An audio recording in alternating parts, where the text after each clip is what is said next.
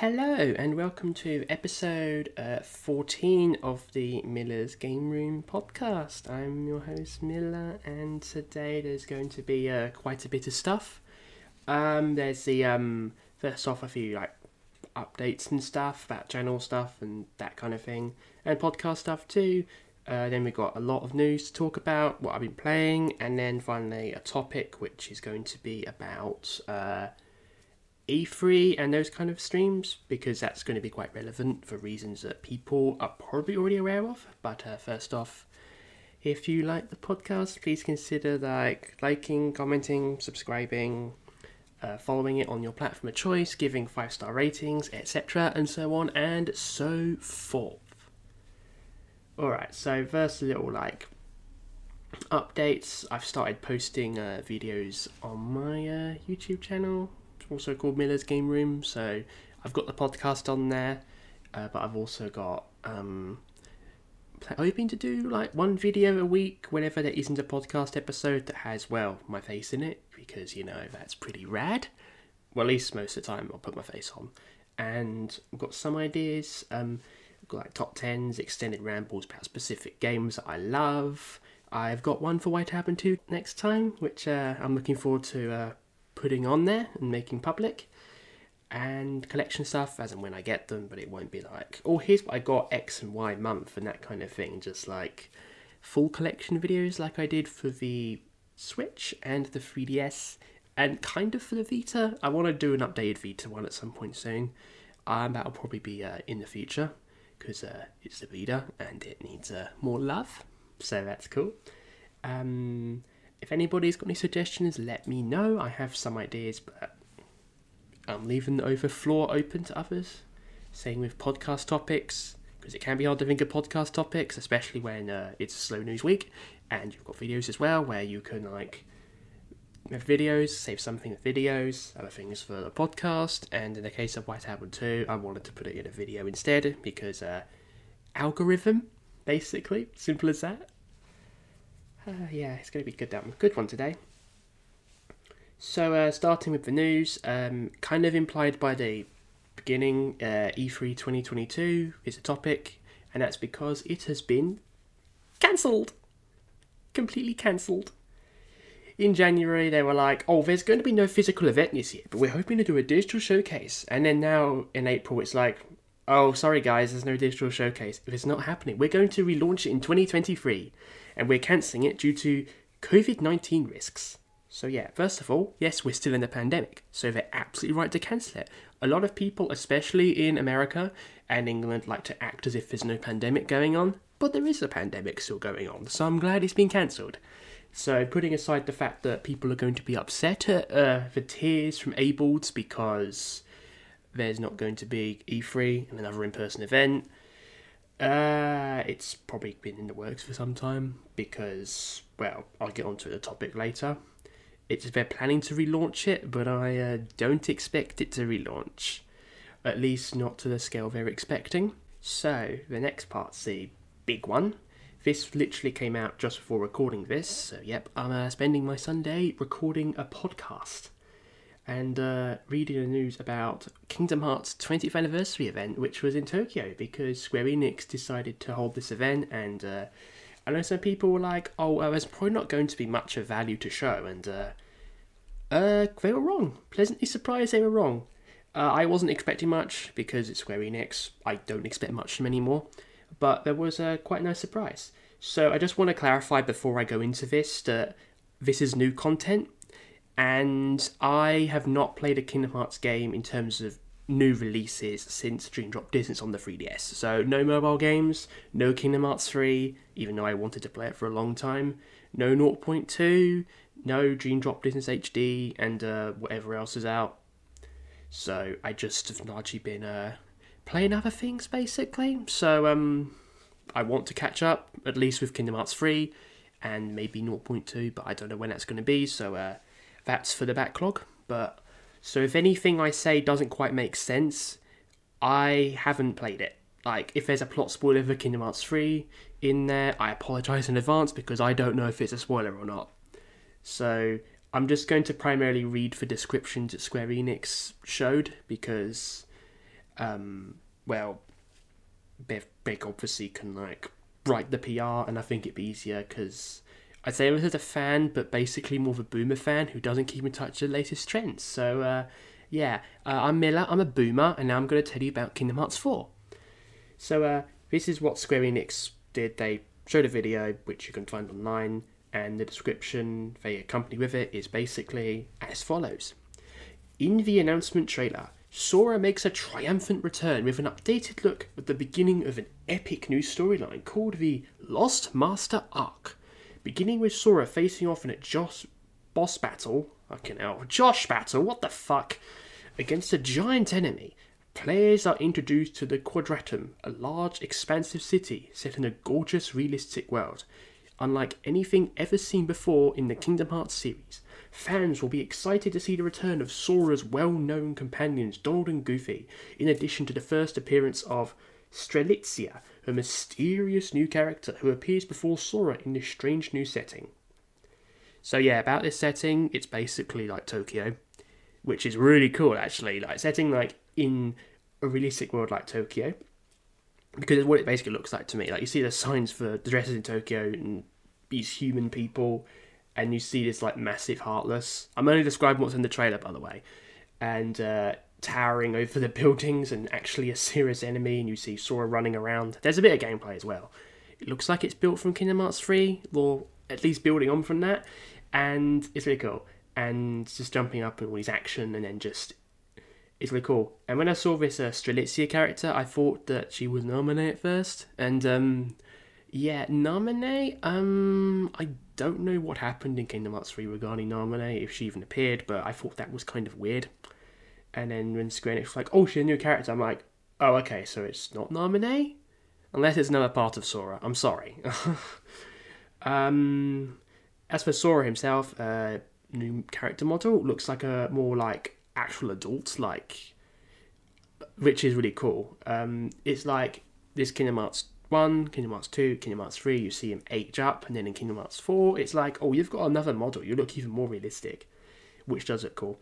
And then at the end you've got Donald and Goofy like, oh, where's Sora? And then at the end is basically something's behind them, and then it ends with them going, ah! Because, something is, I guess, caught them. So I'm guessing the implications that Sora's now in this Tokyo-like world and is on a separate quest, and Donald and Goofy have to go find him or something, I guess. I'm not sure it works, but I'm hoping the plot for this new arc is nowhere near as complex as the previous arc, because that's one reason why a lot of people dropped off from the Kingdom Hearts series, myself included to an extent, because I don't want to play through all these backlog games to play them, and that's something to talk about. Like, they're always like, you need to play these side games, and I'm not playing these fucking side games. I will literally read a fucking encyclopedia that you can find on Google, rather than waste my time reading these games, or playing these mobile games, or all this other stuff, because I've got, like, loads of RPGs and other games to play, as well as get out of this shit country. So I've got much bigger priorities than, playing Kingdom Hearts side story games. Like, I'm afraid I'm not hardcore, I'm sorry. Other things, it looks like it'll be a next-gen title for PS5, Series X and PC. Like, technically it's current gen, but as far as I'm concerned, the PS5 and Series launched far too early and should have been after the pandemic, so I still don't really consider them next gen. Like, I know they're there, but pretty much everything's still coming out on the PS4, the Xbox One, and even the Switch, and that will be the foreseeable future for at least the next few years. I can't see many companies moving over fully, because there just isn't the demand for it, because there's not enough chips and stuff for these consoles, because again, we're in a pandemic and we're in a climate crisis, so that's why there's no chips. Anyway, I just hope it doesn't take several years to release. Like, I'd like it to be 2025, like, something like that. Like, kind of around the time when the JRPGs are moving over. So, like, 2017, for example, was about 4 years after PS4 came out, and we had, like, Persona 5, Nier Automata, and other things. Something like that would be good. And it's already, like, 2022, so that's, like, 2 years at least. And give it another couple of years, and I just hope it's a more reasonable time frame. And I've not even touched the smartphone stuff yet, because yes, there were 2 smartphone games, so I'm going to touch on these because I don't care for smartphones, but it was announced. Well, I care for smartphones, but I don't care for smartphone games. They were announced, so I'm going to acknowledge their existence. First one was a all-new game called Kingdom Hearts Missing Link for iOS and Android. Kingdom Hearts Missing Link allows players to embark on adventures from the realm of Scala and Kalem into the real world. Players will be able to engage in exhilarating battles against the Heartless and discover a new original story that hopefully will not be referenced ad nauseum in Kingdom Hearts 4, 4.5, 3.8 and whatever the fuck releases. That last paragraph until I started making my snarky comment was from Square Enix's PR, by the way. It looked cool. I was a bit disappointed seeing the first indication it was a phone game, but it looks good. Like, I'm not going to put it down too much until it's out. I just hope it's one of the better phone games. Final thing was an update for Kingdom Hearts Union Cross Dark Road called Kingdom Hearts Dark Road, launching in August 2022 as a free update. Basically, it's the end of that game. I would have liked to have seen something from this showcase for Switch, like ports of the phone games. Like, I think a port of Union Cross to Switch with transactions and stuff removed as a full price release with physical cart would be good, actually. Same with this Missing Link title. And keep my fingers crossed. Now on to the New Video Games Plus news, which was almost 2 weeks ago. But that's fine because there's a decent amount of news. I think it was like the weakest showcase of the three so far, mainly because companies like Sega weren't there. And a lot of what was shown looked good. There was the release date for Biru Shanna, Rising Threat of Gameplay. This is a Otome game from Idea Factory International and Red Entertainment. It looks nice. The limited edition looks nice. It's got like the soundtrack, the art book, and some cards and some other things. June 28th North America, July 1st in Europe, so coming pretty soon. And it'll give other people something to play that's not the PS4A fan disc. Next one is probably the most surprising one from Idea Factory. Well, actually the second most. They are publishing Dusk Diver 2 in the West, which was interesting because, like, Idea Factory International have never done third-party games, so seeing them pick up Dusk Diver 2 to release here for PS5, PS4 and Switch is pretty cool. With Idea Factory's model of having like limited edition stores and these items, third-party stuff actually suits them pretty well. It's just surprising it took so long for it to happen. But I guess with other publishers like all got their own stuff and some companies like Atlus no longer doing third-party games, it's not surprising to see a company like Idea Factory step in. Good to see, and maybe we'll get more stuff. I think they're probably going to release this and see how it goes, but yeah, it's not Compile Hearts, so that's good as well. And finally, the best announcement from Idea Factory from the expo is Amnesia is coming back. So this is the Otome game series they do called Amnesia. The first game was Amnesia Memories. This came out originally back in 2015 in the West for PC, the Vita, digitally only, and smartphones. We never got the fan discs or even a physical release of Amnesia Memories. So the fact this has come back after so long with the fan discs. So Later X Crowd are the fan discs that are bundled together under the name Amnesia Later X Crowd, and they're like two different fan discs. Like one's like a suspense story, and the other one's like the usual after story stuff. There is a third fan disc called Amnesia World, which is Japan only, and maybe one called Amnesia Later, I don't know, but the two we're getting is Amnesia Later X Crowd, as well as a re-release of Amnesia Memories, which is physical on Switch. Both of them are physical on Switch. Both of them are dated for the autumn in standard and limited editions. The limited edition has like the soundtrack, the box, and a few other things. It's nice. It looks great. I do want to possibly try to jump into this series because I've always passed on Amnesia because it was digital only. Like, I remember when it came out for the Vita, it was basically, it's either physical or you don't get it. Because with the Vita, it was like, there's legitimately good reasons to go physical only on the Vita because memory card prices are bad, and without physical versions, you have to spend like 3 to 4 gigs on bloody digital games. And so not releasing Amnesia physically on Vita was a really bad move by Idea Factory, and it's one reason why it probably didn't do very well. And especially when Axis were releasing Code Realize and Nor 9, two other Automate games from Idea Factory Japan physically, it just looked really bad in comparison. So I can see why it didn't do well, and apparently it was pirated a lot. So I don't know how true it was, but I wouldn't be surprised if that's why they chose not to release the fan discs here. The fact it's like come back after so long is really good, and hopefully this means Nor 9 will get re-released, because I fucking love Nor 9. It's probably my favourite Automate release I've played to date.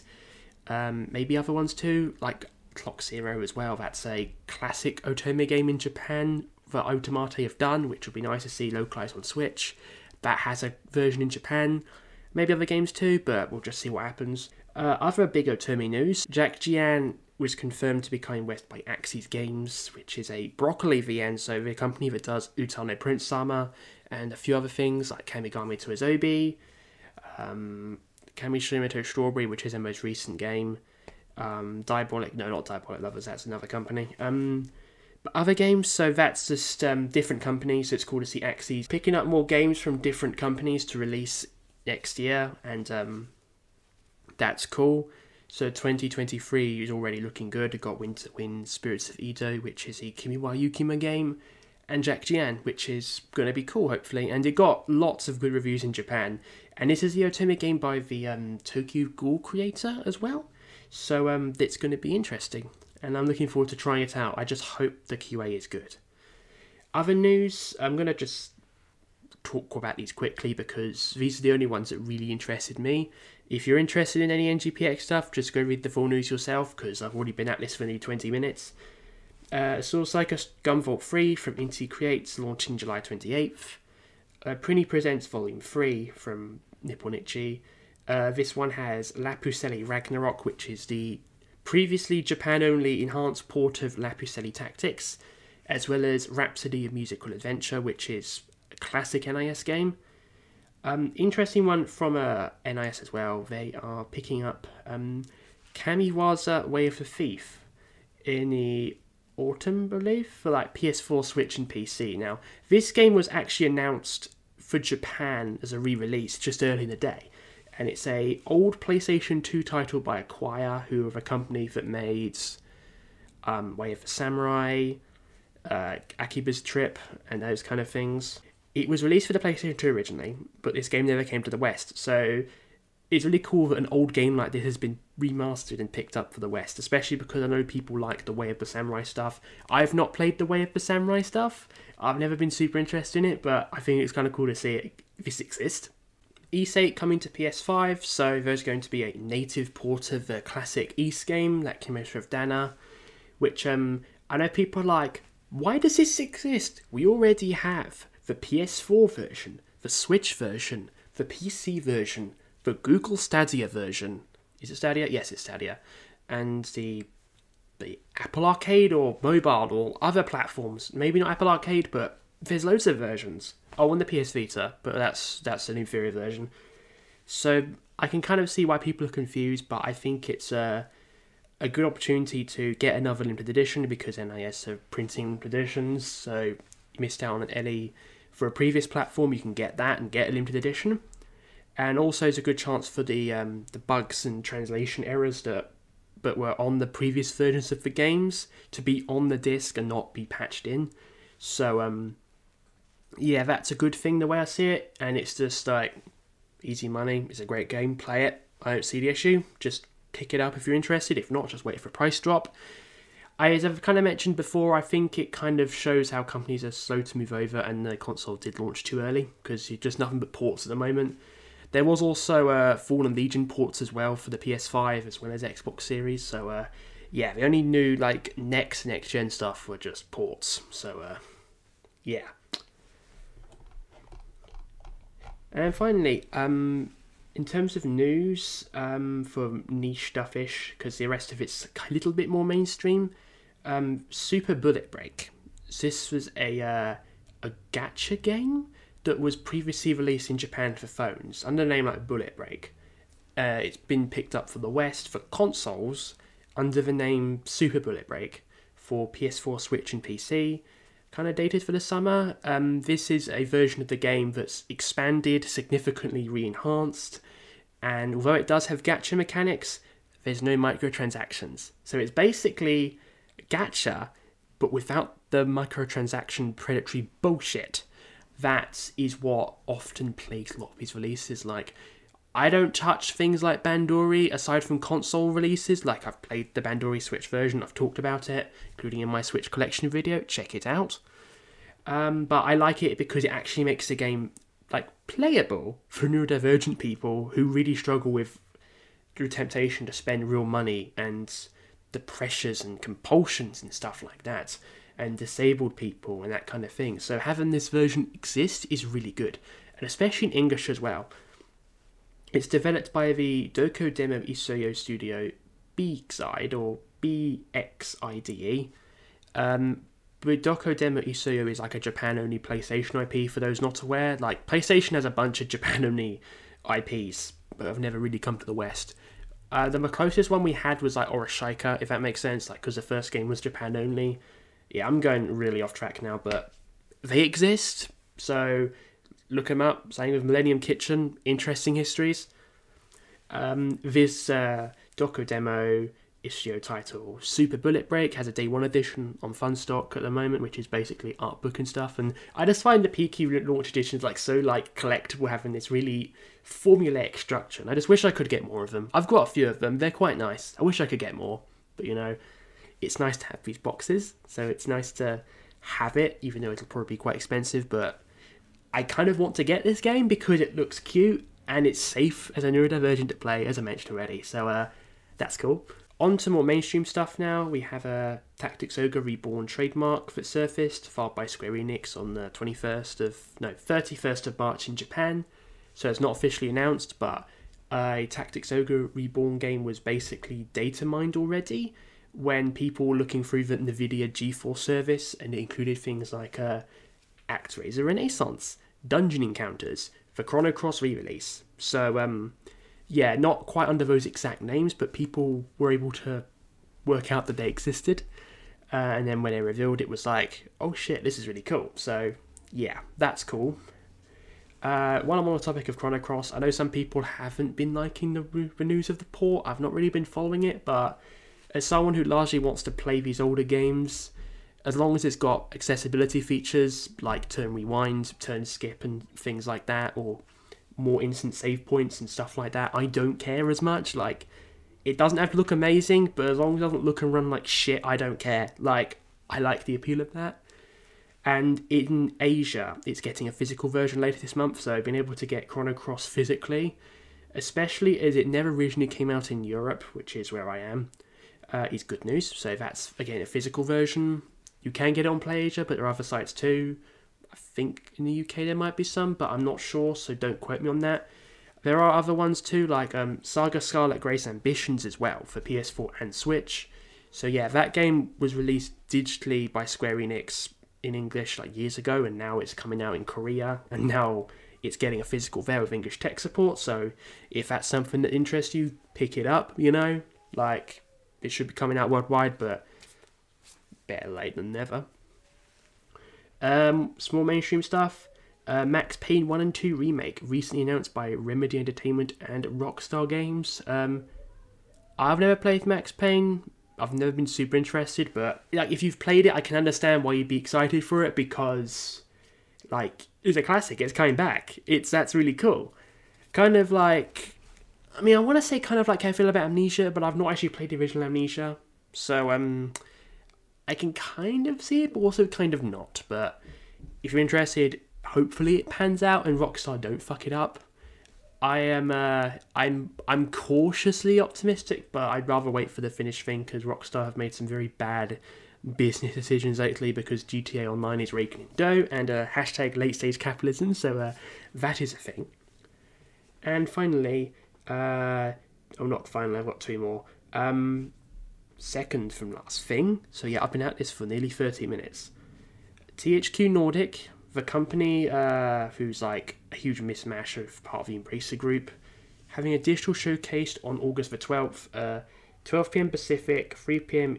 EDT, 8 p.m. British, 21 o'clock or 9 p.m. Central European, and 10 p.m. EEST. I'm guessing that's... I'm not sure where EEST is. Probably somewhere like Australia or something. So planning to announce new games that include original IPs to older titles. So that's a thing. Might be cool. All I'm really interested in, though, is the Cosmic Shake, the new SpongeBob game, because that looks cool, and I like SpongeBob. I don't care. I'll walk into a game shop the day it comes out and pick up this little SpongeBob game, and I don't care what people think, because SpongeBob is fucking incredible. At least for the first few seasons, and the movie.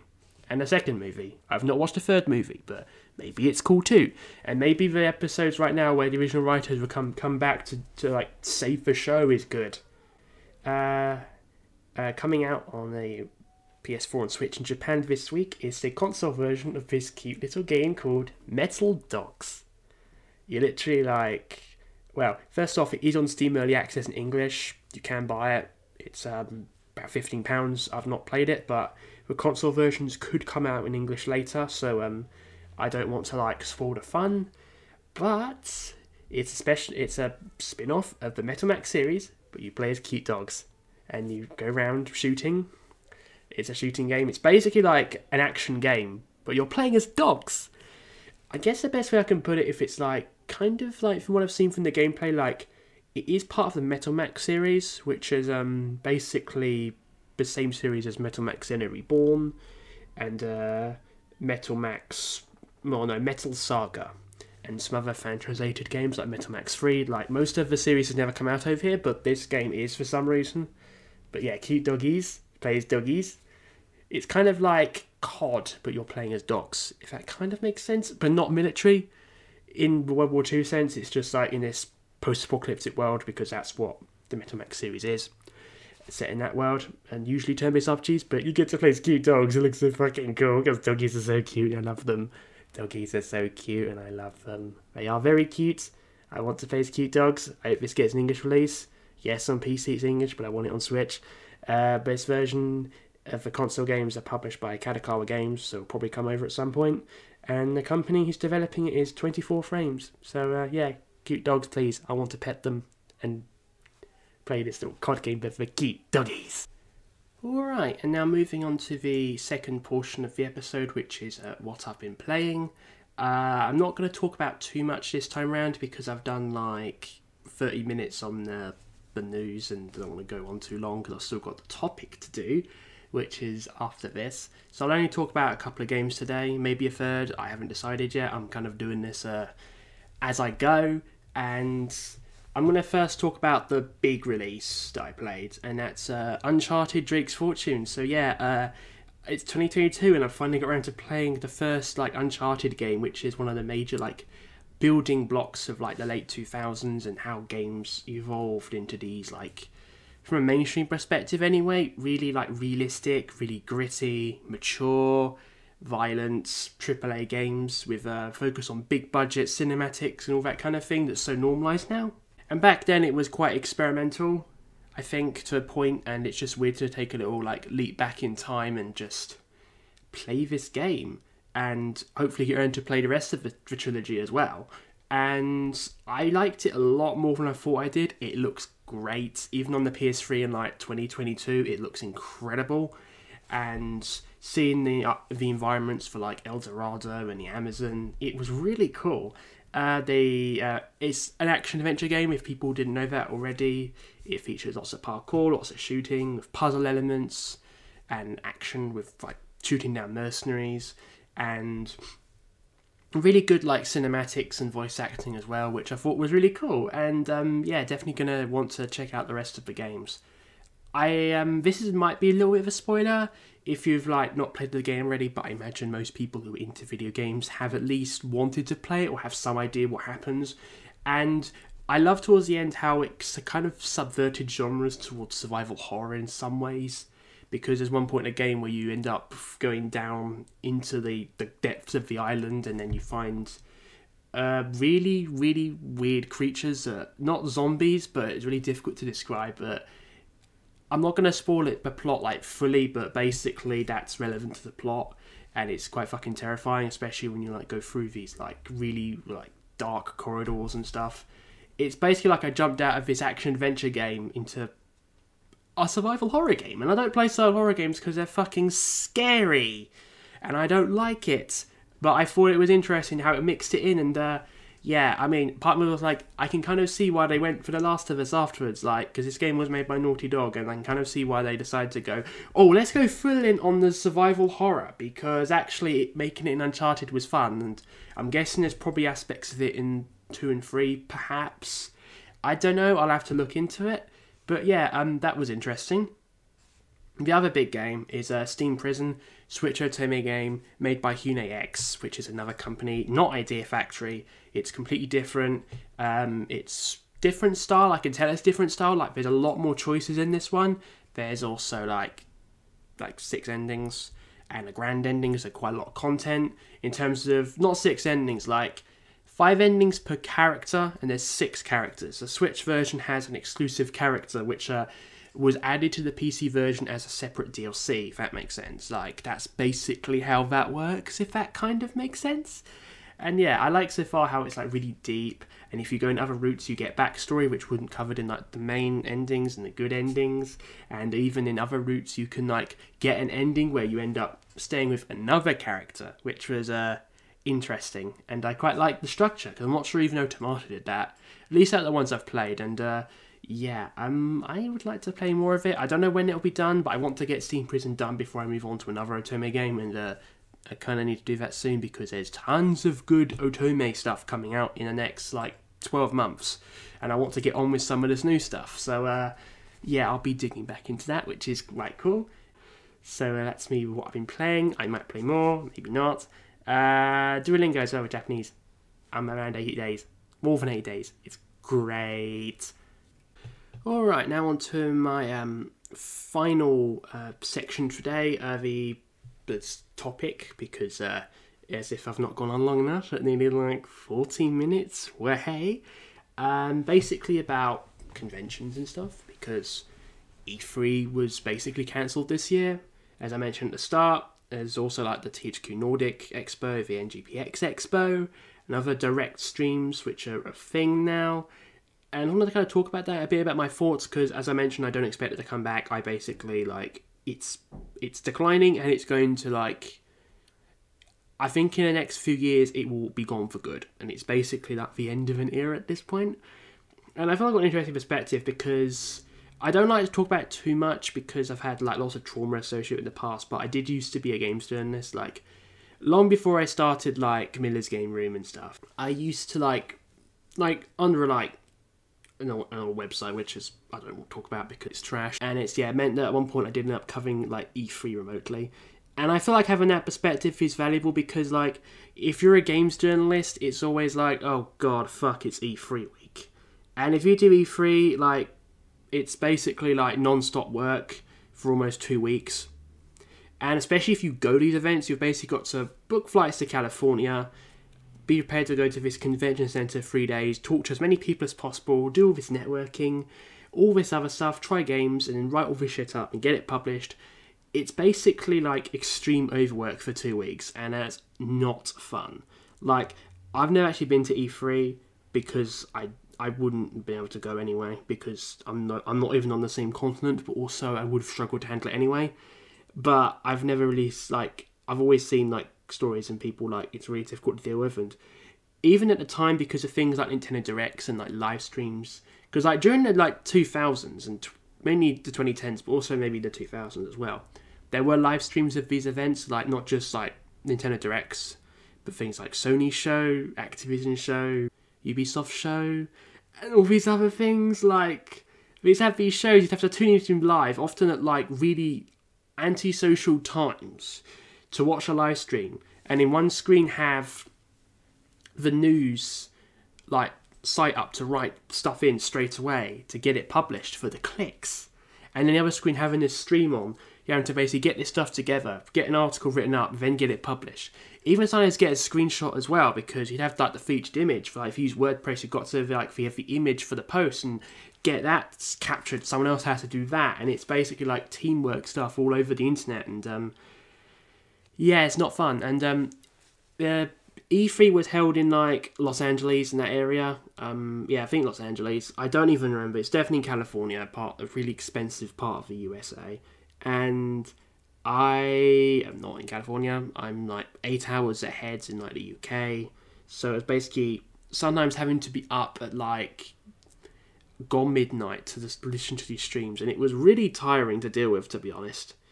And it wasn't fun. Like, it's just, yeah. Especially when you're like down the runs of the career ladder, a lot of the time when you do games journalism, especially for like small websites, you don't get paid. It's basically you're doing it because you care. You have the passion. You're doing it because you want to, not because it's good money, because you don't get good money when you do games journalism. And that's basically what leads my E3 is so shit to deal with, regardless of whether you're there in person or online, because you get like shit compensation for it. Like, it's really not fun to do and really stressful as well. And at one point I was in Japan as well, because I studied abroad in Japan for like 1 year of my degree, and that included like being in Japan when an E3 was going on. So I ended up covering E3 from Japan. So instead of being 8 hours like ahead, it was actually like 16 hours ahead technically. So like being up really early in the morning. And yeah, it really messes with you a bit, because you go there like it's the daytime or nighttime, and it's like, oh shit, it's actually the day there. And it's just weird, and it's really hard to deal with. And like, I think over time it's gone easier because of things like, personally for me, I've stepped back. Like, I moved on, like, I'm doing things on my terms, like Miller's Game Room. Like, even with the news earlier, it's like, I can pick what I want to talk about, not worry about the crap, and choose, like, what battles to fight in terms of what to talk about, what to think about, and pace on my terms. Like, I'm recording this podcast on times that are convenient for me, and not having to worry about live streams. I'm not worried about live reactions, because here I am recording this podcast on my terms. Like, even like if I would have recorded it yesterday, but I had shit come up, so I couldn't do it. And it's just as well because there's Kingdom Hearts stuff, and you know, Kingdom Hearts stuff's pretty cool. And even when you like, as a games journalist, like, sometimes you just got to spontaneously make videos, and like, even then doing that quite quickly can be quite exhausting, especially because you need the clicks. And E3 just kind of embodies that, having to like be on top of everything, and it's just ugh. I worry I've kind of derailed a little bit, but I think it's interesting to kind of focus it on it from like a former games journey perspective, if that makes sense. Like, I'm glad it's moving on basically, because online streams like with Nintendo Directs, the Sony show, the States of Play, the Microsoft Xbox thing, even the third-party ones, UB Forward, THQ Nordic, New Video Games Plus, the Japanese streams as well, because Japanese companies do them in Japan as well, like Aqua Plus do them as well. Like, they've had shows where the voice actors come on for the Utaru no games and other things as well, and they come on and just talk for an hour. That's like a Japanese like stream, and if you want to watch them as a foreigner, you can, but they're in Japanese, so unless you know Japanese, there's no point.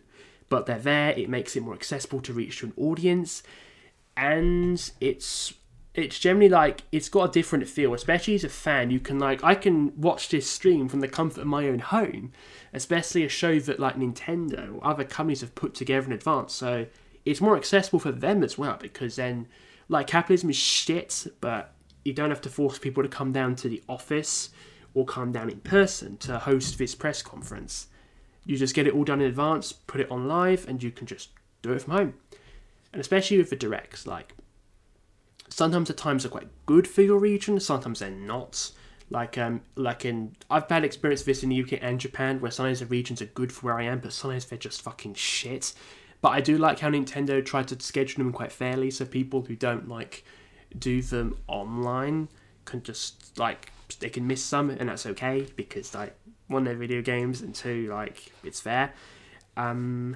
And it's good. Like, that's much, much, much better than having to do this E3 shit and just be convenient for like California, because that's the time zone that everything will be shaped around. So even now it's like with the Game Awards, that's still live from Los Angeles. So even then it's like, if you're in Europe, it's really late, often to early morning. But if you're in like Australia, New Zealand, or Asia, like Japan, it's often quite early in the morning. So there's still a sense of predictability. Even when E3's gone, there'll still be things like that. And I'm guessing for these European-centric publishers, they'll have the time in the evening, but just at a more sensible time, so that they can capture as much of the American audience, but as much of the Asian audience as possible too. It's I'm not sure what goes into these decisions, but it's just vastly better.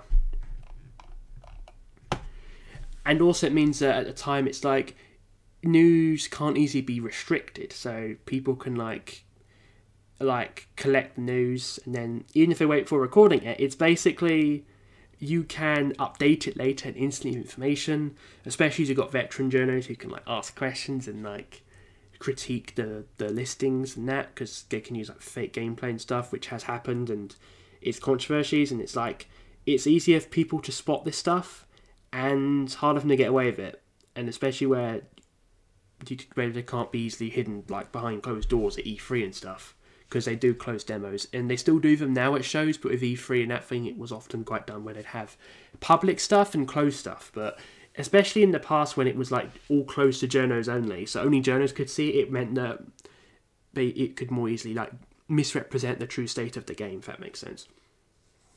And I mentioned accessibility, but like in-person events, crowded rooms, noisy environments, wheelchair access issues, the unwritten rules of networking, which is confusing as hell, all these things would make attending an event like E3 really fucking difficult. Like, especially as an autistic person, like, I just can't deal with that. It's just, I just can't deal with that. E3 is just, and that kind of thing would be just bad. And having it online, own terms again. There are other things disability-wise too, like visually impaired, hearing, hard of hearing, etc. So it's not just about autism and stuff, it's everything, and people can cater their own setups to their own like accessibility, and that's so cool. And especially now that events are moving away from the strict E3 model, games that would previously been seen as unprofitable under capitalism and unlocalizable will now get fair airtime, like the new Video Games Plus Expo I talked about at the beginning had Otome games, which like 10 years ago would have been basically unthinkable. Like in 2012 back then, we would have had Hakuoki and Sweet Fuse, but that was basically it. Like everything else was just, it wouldn't be picked up, yet alone a period like E3. But now you have things like Amnesia, Later X Crowd, highlighting new Video Games Plus showreel, and that's cool. And also things for queer and marginalised devs as well, because you don't need E3 for that. You can get like approved marketing from like Sony or Nintendo as part of deals, but you don't need them as much to sell your game, which is really cool. Likewise, the other like gatekeeping aspects of these publishers who only focus on what's the biggest budget, what can make the most money, and that's good. Like, in short, E3 declining and going, likewise with similar shows, and the move to like online platforms, more accessibility, more exposure for niche games, better for people like me, who used to be former games journos, reconnecting the hobby on my terms with my space, and also better for fans as a whole who can connect from their own home and not have to worry about travelling down to these areas, and being able to better see the products for themselves and not worry about the information being withheld by publishers. It's really good, and I'm glad. It was very much a product of its time. Like in the 90s, it was like the games industry is still growing. It had been after the economic crash of the 80s, where the gaming companies like Atari almost killed the games industry altogether. And now it's just growing, and they had this show, and it's not really a thing anymore. You don't need it. The internet has basically killed it off, and that's fine. Yeah, that's basically how I feel about it. I'm going to stop for today. This is probably going to be among the longest episodes yet, because I love to constantly keep rambling in my episodes now. I might edit this down in editing, so if it doesn't show up as around 15 minutes, I've cut back a lot of the filler, especially in the news section. So that's putting that as up front, even though I'll be keeping the Kingdom Hearts stuff, because Kingdom Hearts is so fucking cool as well. So yeah, once again, thank you so much for listening. If you enjoyed the podcast, please like, comment, subscribe, leave 5-star reviews, etc. and so forth on your platform of choice. And leave a follow and subscribe to my YouTube channel, Miller's Game Room, where I'll be next week posting my Tavern 2 video, and after that, more stuff. amazing, phenomenal stuff. Thank you and bye-bye.